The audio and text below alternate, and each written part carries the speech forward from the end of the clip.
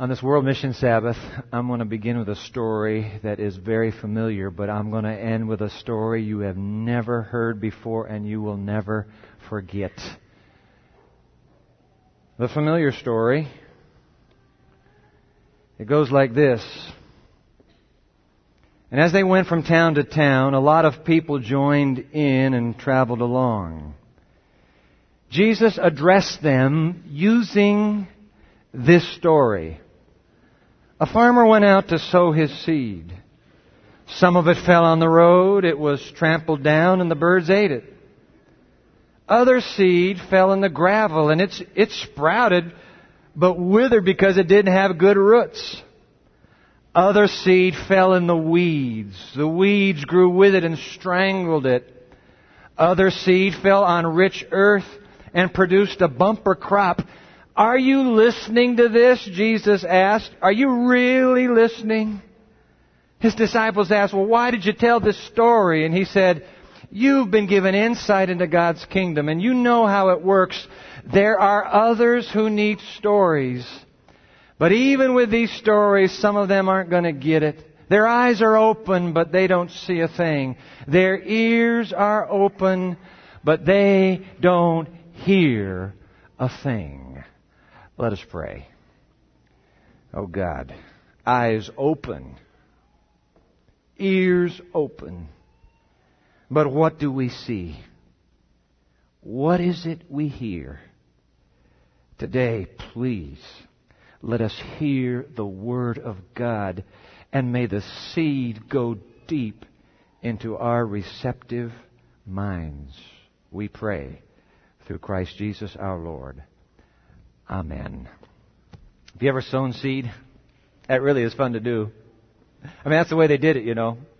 There are no big John Deere combines back then. You just reached in and you threw it. I'm really not an authority on seed sowing, although I'm happy to tell you that I did some of my own seed sowing just a few weeks ago on Labor Day.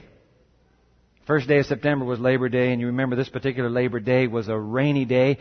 But my teenage daughter and I, Kristen and I, went out into this patch of earth 10 feet by 12 feet where a cauldron had gone in the front of our yard and we had covered it over. Now it's just dirt, turned into weeds, and there in the rain, she and I weeded and weeded and weeded and weeded. And when all the weeds were gone, then we raked it, then we smoothed, and then we surfaced it up.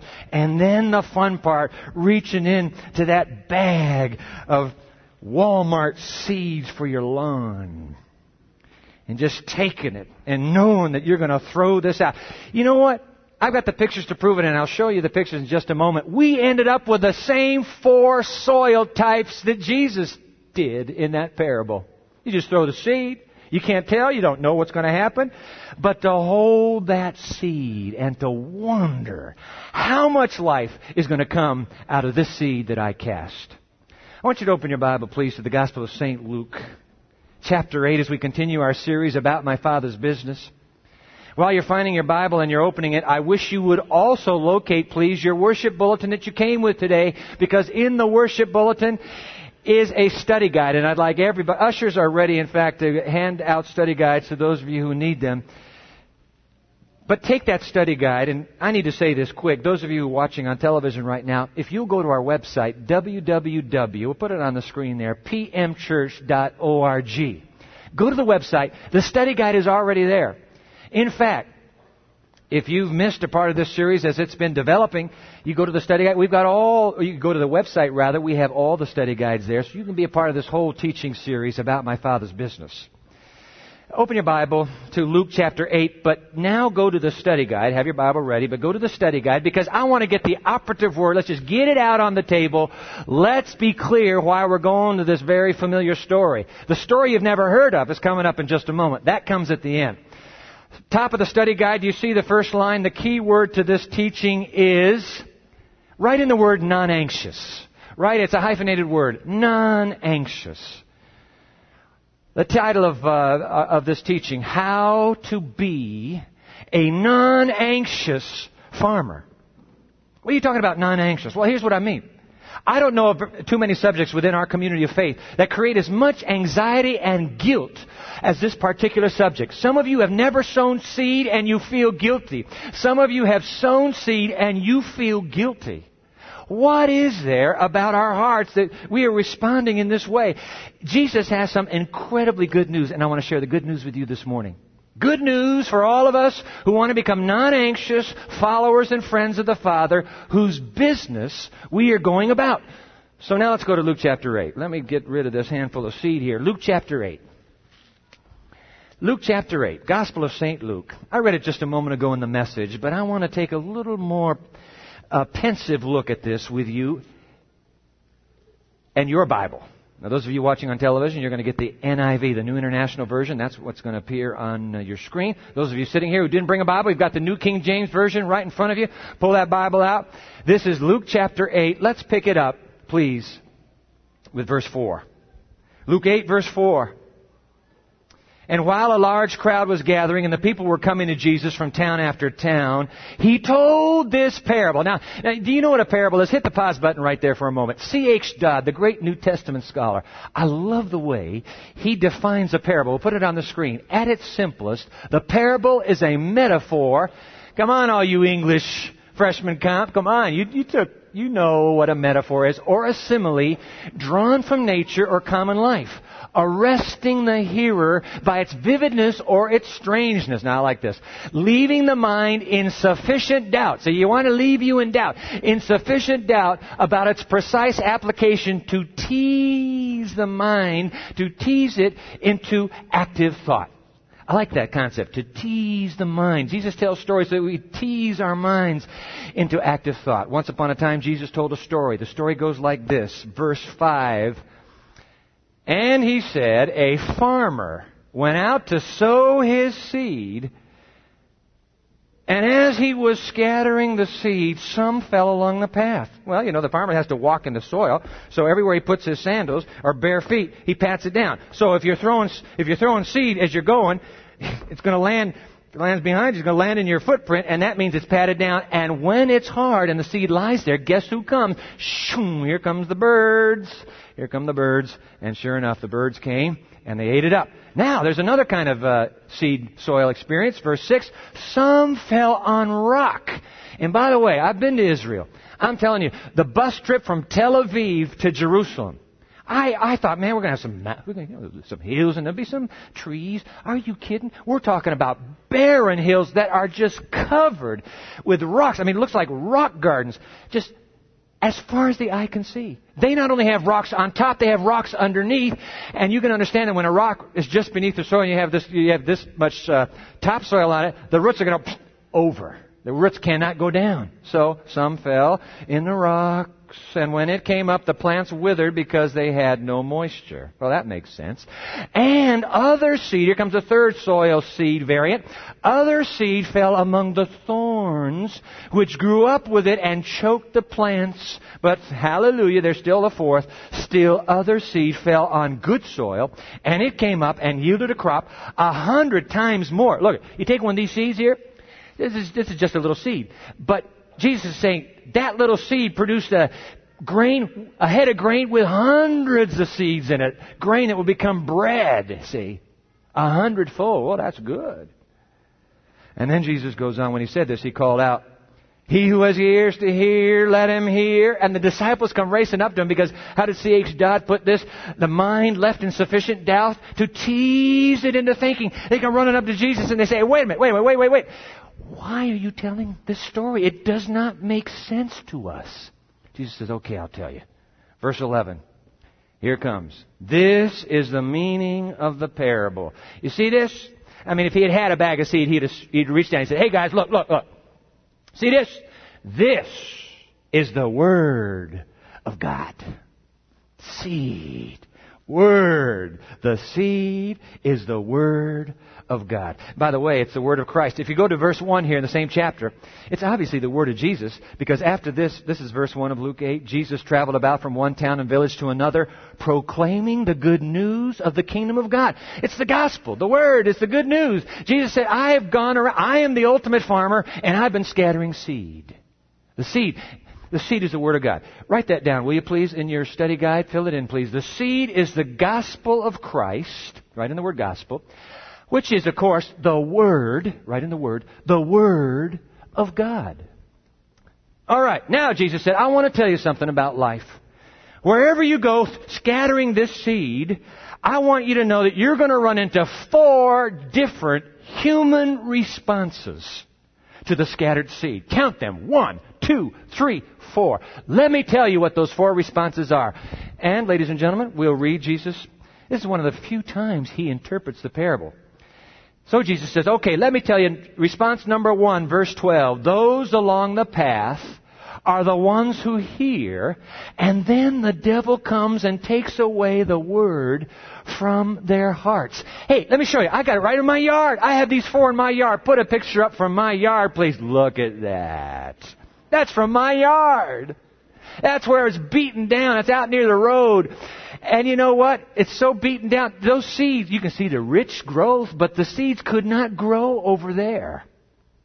What kind of heart does that represent? Would you write it down in your study guide, please? It's the unresponsive heart. Write in the word unresponsive. This is the unresponsive heart. It's the kind of heart that Ezekiel, the preacher, had to deal with in Ezekiel chapter 33, verse 32. Let's put that on the screen, please. This is Ezekiel 33. Indeed, preacher, to the people who are listening to you, oh, how many preachers know this to be true? You are nothing more than one who sings love songs with a beautiful voice and plays an instrument well, for they hear your words, but they do not put them into practice. That's what happens. Every preacher dreads it, but that's the reality. Jesus says, wherever you go, you're going to have, number 1, you're going to have unresponsive hearts. I found a poem in William Hendrickson's commentary on Luke. I love this poem. You got to see it on the screen to follow along. It's just 4 lines long. It's about a man. A man is speaking here about his preacher.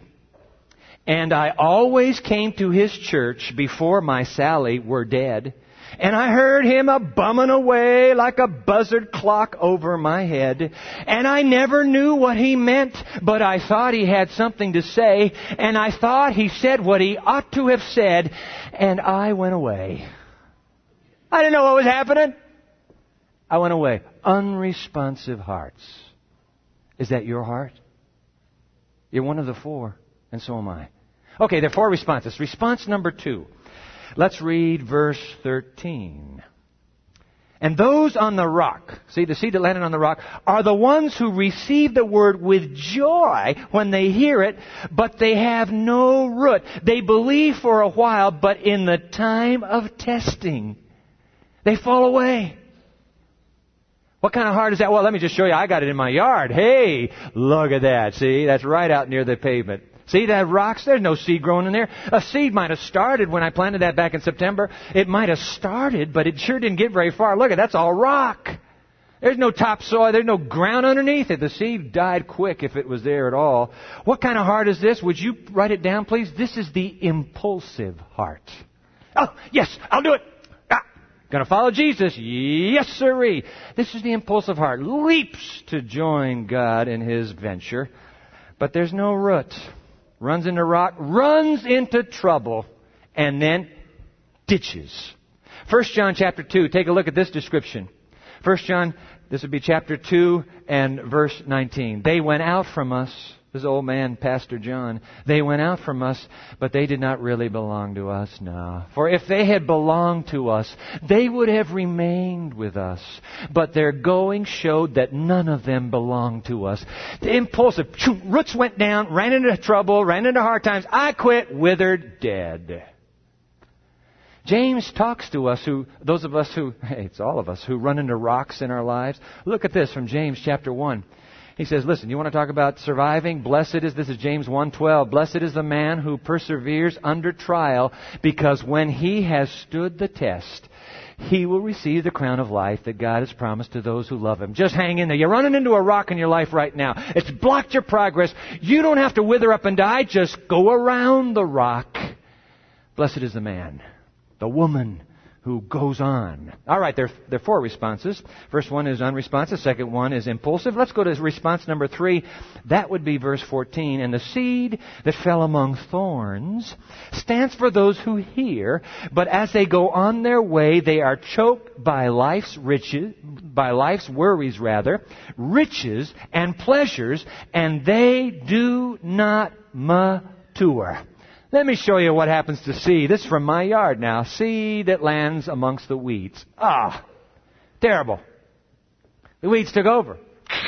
Throttled out any grass trying to grow here. This is our territory. Goodbye. What kind of heart would that represent? Would you write it down, please? Response number 3 is the preoccupied heart. Got into it, but I've been preoccupied. Just can't go all the way. What's Jesus talking about here? He's talking about that which throttles us. As William Hendrickson has written, nothing grows faster than that which is not wanted. Isn't that true? Nothing grows faster than what you don't want. You want to get rid of something in your life? You watch. Boom! It will start growing like a weed. The old devil, he's no dummy. I want to give you 3 little mini biographies. Write it down, please. Mark chapter 6, verse 20. Would you write in the name Herod? Herod had seed that went into his heart. Herod could have responded just like Nebuchadnezzar, another king. He could have, but he didn't. Let's look at Herod. Look at how Herod responds. Oh, Herod feared John and protected him, knowing him to be a righteous and holy man. When Herod heard John, he was greatly puzzled, yet he liked to listen to him. But Herod was preoccupied with pleasure, dancing and partying, and it just choked any seed that John the Baptist planted. There's a second name you can write up there. This would be Matthew chapter 19. In that blank beside Matthew 19, would you write in 3 words, rich young ruler? Talking about preoccupied with wealth. Rich young ruler. Let's read Matthew 19. When the young man heard this, what Jesus said to him, he went away sad because he had great wealth. He was preoccupied with his holdings, his portfolios. I'm going to get through this university and I'm going to get a job that brings it in when I am done. Preoccupied with the pursuit of wealth. And it killed him. Just throttled the seed. Jesus was throwing a fistful into him. Just a fistful. But it boom, choked out. Too quick. There's one more. This would be 2 Timothy chapter 4, verse 10. Right in the name Demas. Demas, one of the great Christian disciples of Paul, could have been. Paul speaks very highly of him earlier in his life, but at the end, notice what Paul says of Demas. This would be 2 Timothy. For Demas, because he loved this world, has deserted me. He got preoccupied, fell in love with the world. Said, I don't want this radical Jesus stuff. I'm not going to be a Christian. I'm not going to be an Adventist. I'm not going to be anything. I got the world suckered by Madison Avenue and Wall Street. Suckered by Hollywood. Just sucked right out. Demas went for the world. But, hallelujah, there is a fourth response, 1 verse left in Jesus' explanation. But the seed, this is verse 15, but the seed on good soil stands for those with a noble and good heart who hear the word, retain it, and by persevering, produce a crop. Oh, let me show you. Take a look at that lawn, folks. Aren't you proud? Look at that. By the way, I just took the pictures. That's in 30 days. That's in less than 30 days. Look at that growth. Whoa! That's good soil. You write it down. That's responsive soil. Write in the word responsive. That's a responsive heart. Jesus says, I want to throw fistfuls of seed into your life, and I need soil that will respond to me, please. By the way, there are responsive people in the Bible. I love the people in Berea, Acts chapter 17. As soon as it was night, the brothers sent Paul and Silas away to Berea. And on arriving there, they went to the Jewish synagogue.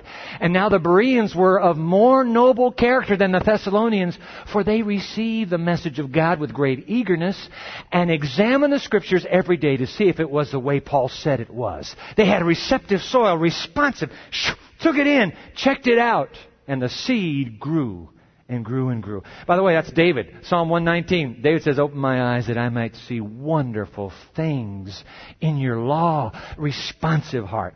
There they are, ladies and gentlemen. Write them down. 4 different responses to the identical seed. Is the problem the seed? There's no problem with the seed at all. Seed's fine, thank you. It's the variant. The variant is the soil. It's not the seed's problem. As W.M. Taylor put it, the heart of the hearer determines the effect of the word upon him. So, okay, Dwight, what's this big punchline, huh? Where's the punchline to this? Well, I tell you what, that depends on who we are, because every story is teased, every mind is teased into the story to find its own application. I suppose one application would be this very big question. When God plants His seed, what kind of heart does it find in me? Where does it go? What soil am I? Am I unresponsive? I mean, God comes along, comes down that dormitory hallway, comes through my neighborhood, knocking at the door and saying, hey, I have something to tell you that's a little different. You never heard this before, but I need to plant it. What kind of soil? Unresponsive? Am I impulsive? Am I preoccupied? Am I responsive? Man, you know, if we want a punchline for this parable, it could be right here. Oh, Jesus, please give me a heart.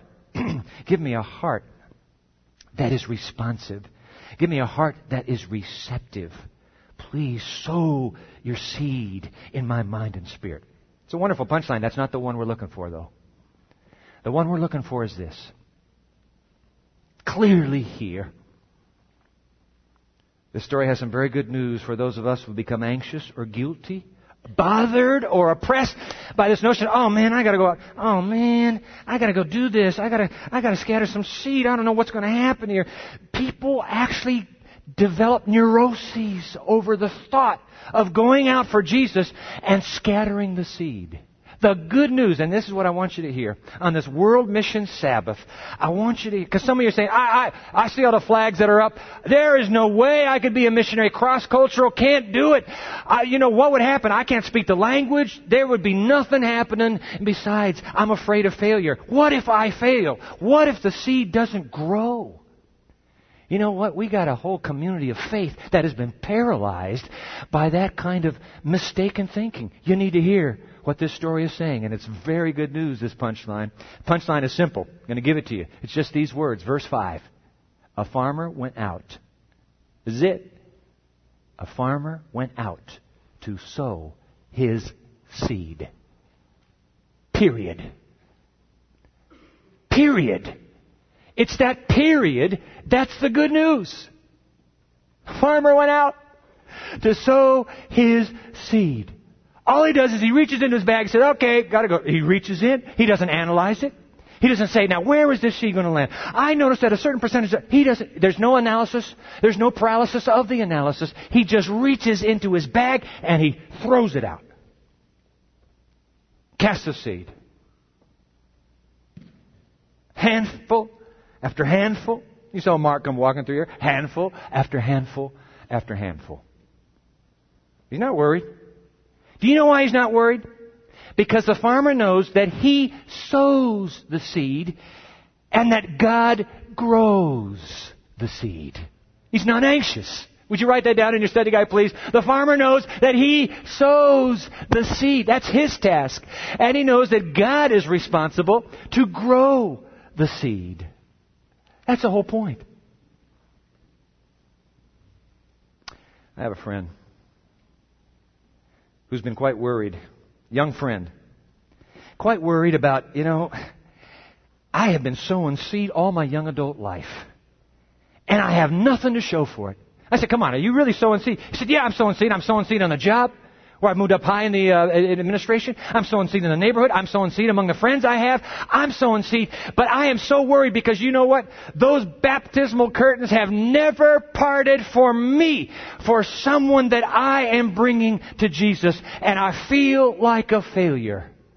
I want to say to my friend, I want to say to me, because I have struggled with that same. I want to say to all of us,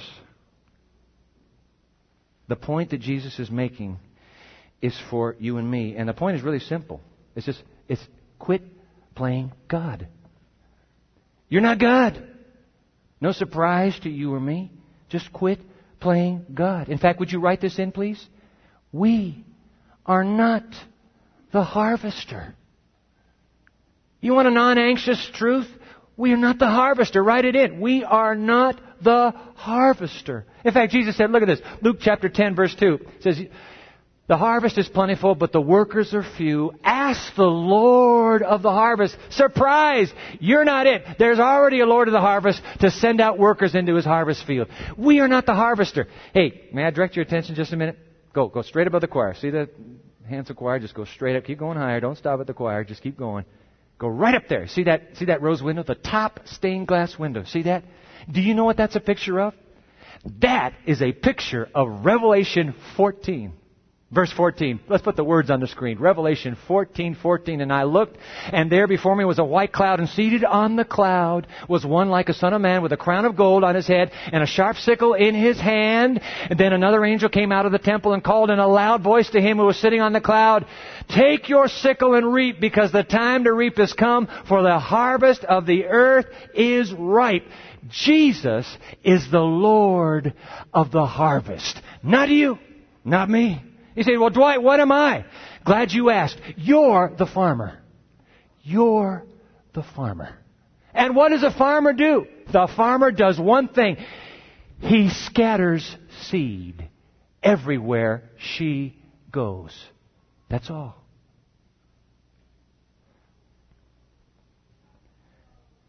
Write it down, please. We are not the harvester. Nope. We are the sowers of the seed. Move into that story you've never heard in your life, but let me just share this on the way there. This is 1 Corinthians 3. This is Paul proving it all. Okay, 1 Corinthians 3 verse 4, when one says, hey, I follow Paul, and I follow Apollos, another big preacher, hey, what are you, mere people? What, after all, is Apollos? And what is Paul? We're only servants through whom you came to believe, as the Lord has assigned each to his task. I planted the seed. Listen, I got a lot of young preachers here. I want to tell you something. There's nothing worse in the ministry than for preachers to be worried about how another preacher is doing. It's absolutely ludicrous. Because you're nothing. You're nothing but a seed scatterer. Who cares? Paul, now go back to here. Paul says, look, I planted the seed. Apollos watered it, but surprise, surprise, God is the one who made it grow. So neither he who plants nor he who waters is anything, but only God who makes things grow. Look at that. You want to know what the bottom line to this punchline is? Write it into your study guide, please. To be about your Father's business is to be about the farmers. Write in the farmers. To be about your Father's business is to be about the farmer's business. Keep writing. The farmer sows, the Father grows. See? You sow, God grows. You don't have to worry where the seeds are landing. You don't have to worry how the seeds are growing. You just keep reaching into that bag, and by the fistful, you just throw it out. When you're traveling on the plane, you just throw it out. That's all you do. The rest is up to the harvester, the one who grows the seed. It's the Father's business. Your business and my business is farmer's business. Can't see any results yet? Dwight, I can't see a thing happening. Listen. The law of spiritual averages means that eventually you're going to be on a pathway that has some fertile soil beside it. You get the growth. And by the way, it's God's growth anyway. What is this?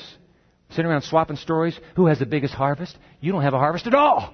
It's not yours. It's God's harvest. You just throw the seed, sister. You just throw the seed. Throw the seed.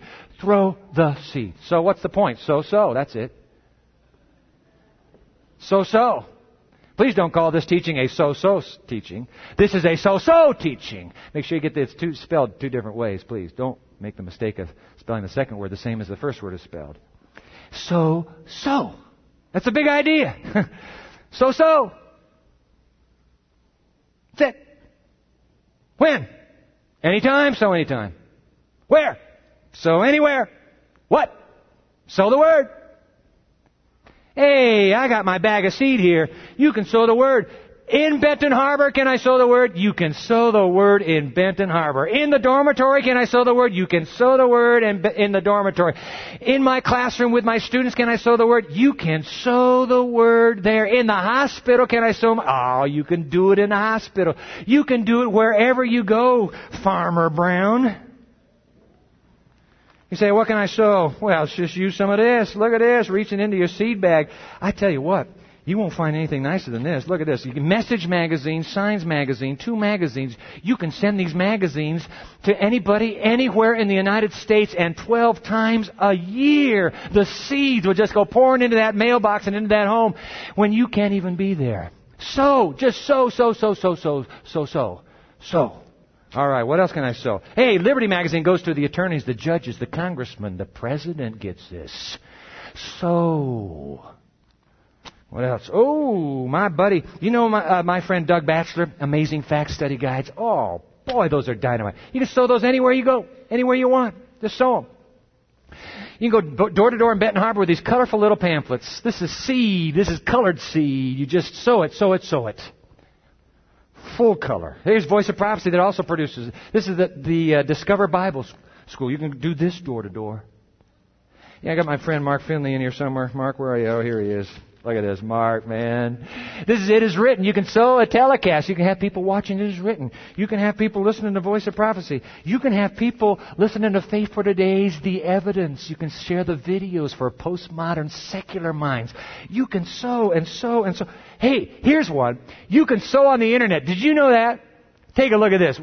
No, you have to send the study guide, but these are capital R, capital U. This is a website to tell your friends across during a coffee break. AreYouSearching.com. You can tell it on a plane. Hey, I want to share with you a website. Scribble it on the back of an envelope. Hey, check this website out. We've produced the website right here in the Pioneer Memorial Church. Pastor Skip is overseeing that production. Dynamite animation. People get the seed sown just by going to that website. You can sow it in cyberspace. You can sow it anywhere. Hey, tell them about New Perceptions, our little Andrews Pioneer Television Ministry. It's on channel 12 around here. Tell them about 3ABN. Tell them about Safe TV. The point is, just reach into the bag and throw the seed. Dwight, I don't know. I'm just worried. No, don't worry. Don't worry. Jesus himself came to sow. And by the way, do you know what Jesus sowed? I want to end with this for that story. You know what Jesus sowed? Yeah, he sowed the Word of God. He sowed the gospel. But Jesus sowed his blood. They used to say to the early Christians, the blood of martyrs is seed. There's no more effective way than Calvary's great seed sower. Somewhere in your conversation, once you get along a while, there's nothing more powerful than to take the story of Calvary and share that story. But Dwight, I've been sowing seed for so many years and nothing's happened. And I tell you what, it just doesn't make sense to me. It just seems like a bunch of hype to get me to do something. No. I want to end with a story. This is World Mission Sabbath. This is the right story to end for World Mission Sabbath. It's a story about you. Could be about me. Listen to the story. Jim Cymbala tells the story in his little trilogy of books. And this one is Fresh Power. I've got all 3 books. In the middle of Fresh Power is this story. Sit back and listen as we conclude with the story now. Back in 1921. All right? Back in 1921, a missionary couple named David and Svea Flood, with their 2-year-old son from Sweden, went to the heart of Africa, to what was then called the Belgian Congo. All right? They met up with another young Scandinavian couple, the Ericsons, and the 4 of them sought God for direction. In those days of much tenderness and devotion and sacrifice, they felt led of the Lord to set out from the main mission station and to take the gospel into a remote area. Reminds me of Adventist Frontier Missions, headquartered right here in town, going into remote areas. This was a huge step of faith. At the village of Ndolera, they were rebuffed by the chief, who wouldn't let them enter his town for fear of alienating the local gods. The 2 couples opted to go a half mile up the slope and build their own mud huts. You got the picture? They prayed for a spiritual breakthrough, but there was none. Nothing changed. The only contact with the villagers was a young boy who was allowed to sell. Okay, he was allowed. She said, you can go to them. And he was allowed to sell them chickens and eggs twice a week. It's the only contact. Svea Flood, who was a tiny woman, only 4 feet 8 inches tall, decided that if this was the only African she could talk to, she would try to lead the boy to Jesus. And in fact, get this, she succeeded. But there were no other encouragements. Meanwhile, malaria continued to strike one member of the little band after another. In time, the Ericksons decided that they had had enough suffering, and they left to return to the central mission station. David and Sevilla Flood remained near Endolera to go on alone. Then, of all things, Sevilla found herself pregnant in the middle of the primitive wilderness. When the time came for her to give birth, the village chief softened enough to allow a midwife to help her. A little girl was born whom they named Aina. The delivery, however, was exhausting, and Sevilla Flood, already weak from bouts of malaria, found that the birth process was a heavy blow to her stamina. She lasted only another 17 days. She dies. Inside, David Flood. Something snapped in that moment. He dug a crude grave, buried his 27-year-old wife, then took his children back down to the mountain to the mission station. Giving his newborn daughter to the Ericksons, he snarled, "I'm going back to Sweden. I've lost my wife, and I obviously can't take care of this baby. God has ruined my life." And with that, he headed for the port, rejecting not only his calling, but rejecting God himself. The story's not over. Within 8 months, both the Ericksons were stricken with a mysterious malady and died within days of each other. The family that they gave the baby to, they die. Both of them. The baby was then turned over to some American missionaries who adjusted her Swedish name to Aggie and eventually brought her back to the United States at the age of 3. This family loved the little girl and were afraid that if they tried to return to Africa, some legal obstacle might separate her from them, so they decided to stay in their home country and switch from missionary work to pastoral ministry. And that is how little Aggie grew up in South Dakota. As a young woman, she attended North Central Bible College in Minneapolis. There she met and married a young man named Dewey Hurst. Years passed. The Hursts enjoyed a fruitful ministry. Aggie gave birth first to a daughter and then to a son. In time, her husband became president of a Christian college in the Seattle area. And Aggie was intrigued to find so much Scandinavian heritage in Seattle. One day, a Swedish religious magazine appeared in her mailbox. She had no idea who sent it. And of course, she couldn't read a word. But as she turned the pages, all of a sudden, a photo stopped her cold. There, in a primitive setting, was a grave with a white cross. And on the cross were the words, Sevilla Flood. Aggie jumped into her car, raced for the college, to a faculty member whom she knew could translate the article. "What does this say? What does this say?" He said, "All right." The instructor summarized the story. It was about missionaries who had come to Endolera long ago. It was about the birth of a white baby, about the death of a young mother, about the one little African boy who had been led to Christ, and how after the whites had left, the boy had grown up and finally persuaded the chief to let him build a school in the village. The article, the instructor went on, said that gradually the boy won all his students to Christ. And then the children led their parents to Christ. And even the chief had become a Christian. Today there were, according to the article, 600 Christian believers in that one village. All because of the sacrifice of David and Sevilla Flood for the Hursts. When their 25th anniversary came, the college presented them with the gift of a vacation to Sweden. There Aggie sought to find her real father. He was an old man now. David Flood had remarried, fathered 4 more children, and generally dissipated his life with alcohol. He had recently suffered a stroke. Still bitter, he had one rule in his family: never mention the name of God, because God took everything from me. After an emotional reunion with her half-brothers and half-sister, Aggie brought up the subject of seeing her father.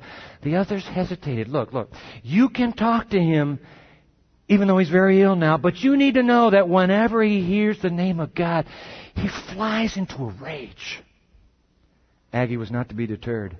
She walked into the squalid apartment with liquor bottles everywhere and approached the 73-year-old man lying in a rumpled bed. "Papa," she said tentatively. He turned and began to cry. "Aina," he said, "I never meant to give you away." "It's all right, Papa," she replied, taking him gently in her arms. God took care of me. The man stiffened instantly. The tears stopped. God forgot all of us. Our lives had been like this because of him. And he turned his face back to the wall. Aggie stroked his face and then continued undaunted. Papa, I've got a little story to tell you. And it's a true one.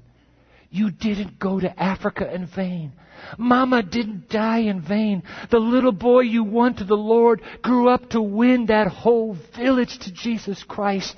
The one seed you planted just kept growing and growing. And Papa, there are 600 African people serving the Lord because you were faithful to the call of God in your life. Oh, Papa, Jesus loves you. He's never hated you. The old man turned back to look into his daughter's eyes. His body relaxed. He began to talk, and by the end of the afternoon, he had come back to the God he had resented for so many decades. Over the next few days, father and daughter enjoyed warm moments together. Aggie and her husband soon had to return to America, and within a few weeks, David Flood died. A few years later, the Hearsts were attending a high-level evangelism conference over in London, England, when a report was given from the nation of Zaire, the former Belgian Congo. The superintendent of the national church, representing some 110,000 baptized believers, spoke eloquently of the gospel spread in his nation. Aggie couldn't help but going up to him afterwards and asking if he had ever heard of David and Sevilla Flood. "Oh, yes, madam," the man replied in French, his words then translated into English. "It was Sevilla Flood who led me to Jesus Christ. I was the boy who brought food to your parents before you were born. In fact, to this day, your mother's grave and her memory are honored by all of us." He embraced her in a long, sobbing hug. And then he continued, "You must come to Africa to see, because your mother is the most famous person in our history." In time, that's exactly what happened. Aggie Hurst and her husband journeyed to Africa. They were welcomed by cheering throngs of villagers. She even met the man who had been hired by her father many years before to carry her back down the mountain in a hammock-like cradle. The most dramatic moment, of course, was when the pastor escorted Aggie to see her mother's white cross for herself. She knelt in the soil to pray and give thanks. Later that day in church, the pastor read from John 12:24, "I tell you the truth, unless a kernel of wheat falls to the ground and dies, it remains only a single seed. But if it dies, it produces many seeds." And then he ended with Psalm 126:5, "Those who sow in tears will reap with songs of joy." Ladies and gentlemen, we sow. That's all we do. We sow. He grows. I want to ask you, I don't care what experience you've had in the past with sowing, would you be willing today to recommit yourself to be just this, a sower for the gospel of Christ? Everywhere you go, just to take a handful of seed and to just scatter it. Just scatter it. I don't know what's going to happen to that seed. Neither do you. But we will scatter it for Jesus, trusting that the God who gave the seed can make it grow. You want to commit to that? Come on, let's do. If you want to commit to that, say, "Jesus, make me a sower. I want to be a farmer about my Father's business." Would you stand to your feet right now? Come on, just stand to your feet. Say, "Jesus, just give me the seed. Introduce me to what I can throw about a fistful out. I just want to sow seed. You grow, I sow. And that'll be enough for me, Jesus." Yep, that is enough. Let's go forth and sow in the name of the Lord Jesus Christ. Oh God, we stand so quick, so simple. But Father, that's what it is. It's so simple to reach into a bag, to take a fistful of seed and to broadcast it, to scatter it far and wide. You grow the seed, We just sow the seed. But we'd like to go back to sowing, those of us who have quit. We'd like to start sowing, those of us who've never started. We want to be about our Father's business. And so, dear God, make us the farmers you need. For a farmer went forth, and he scattered the seed.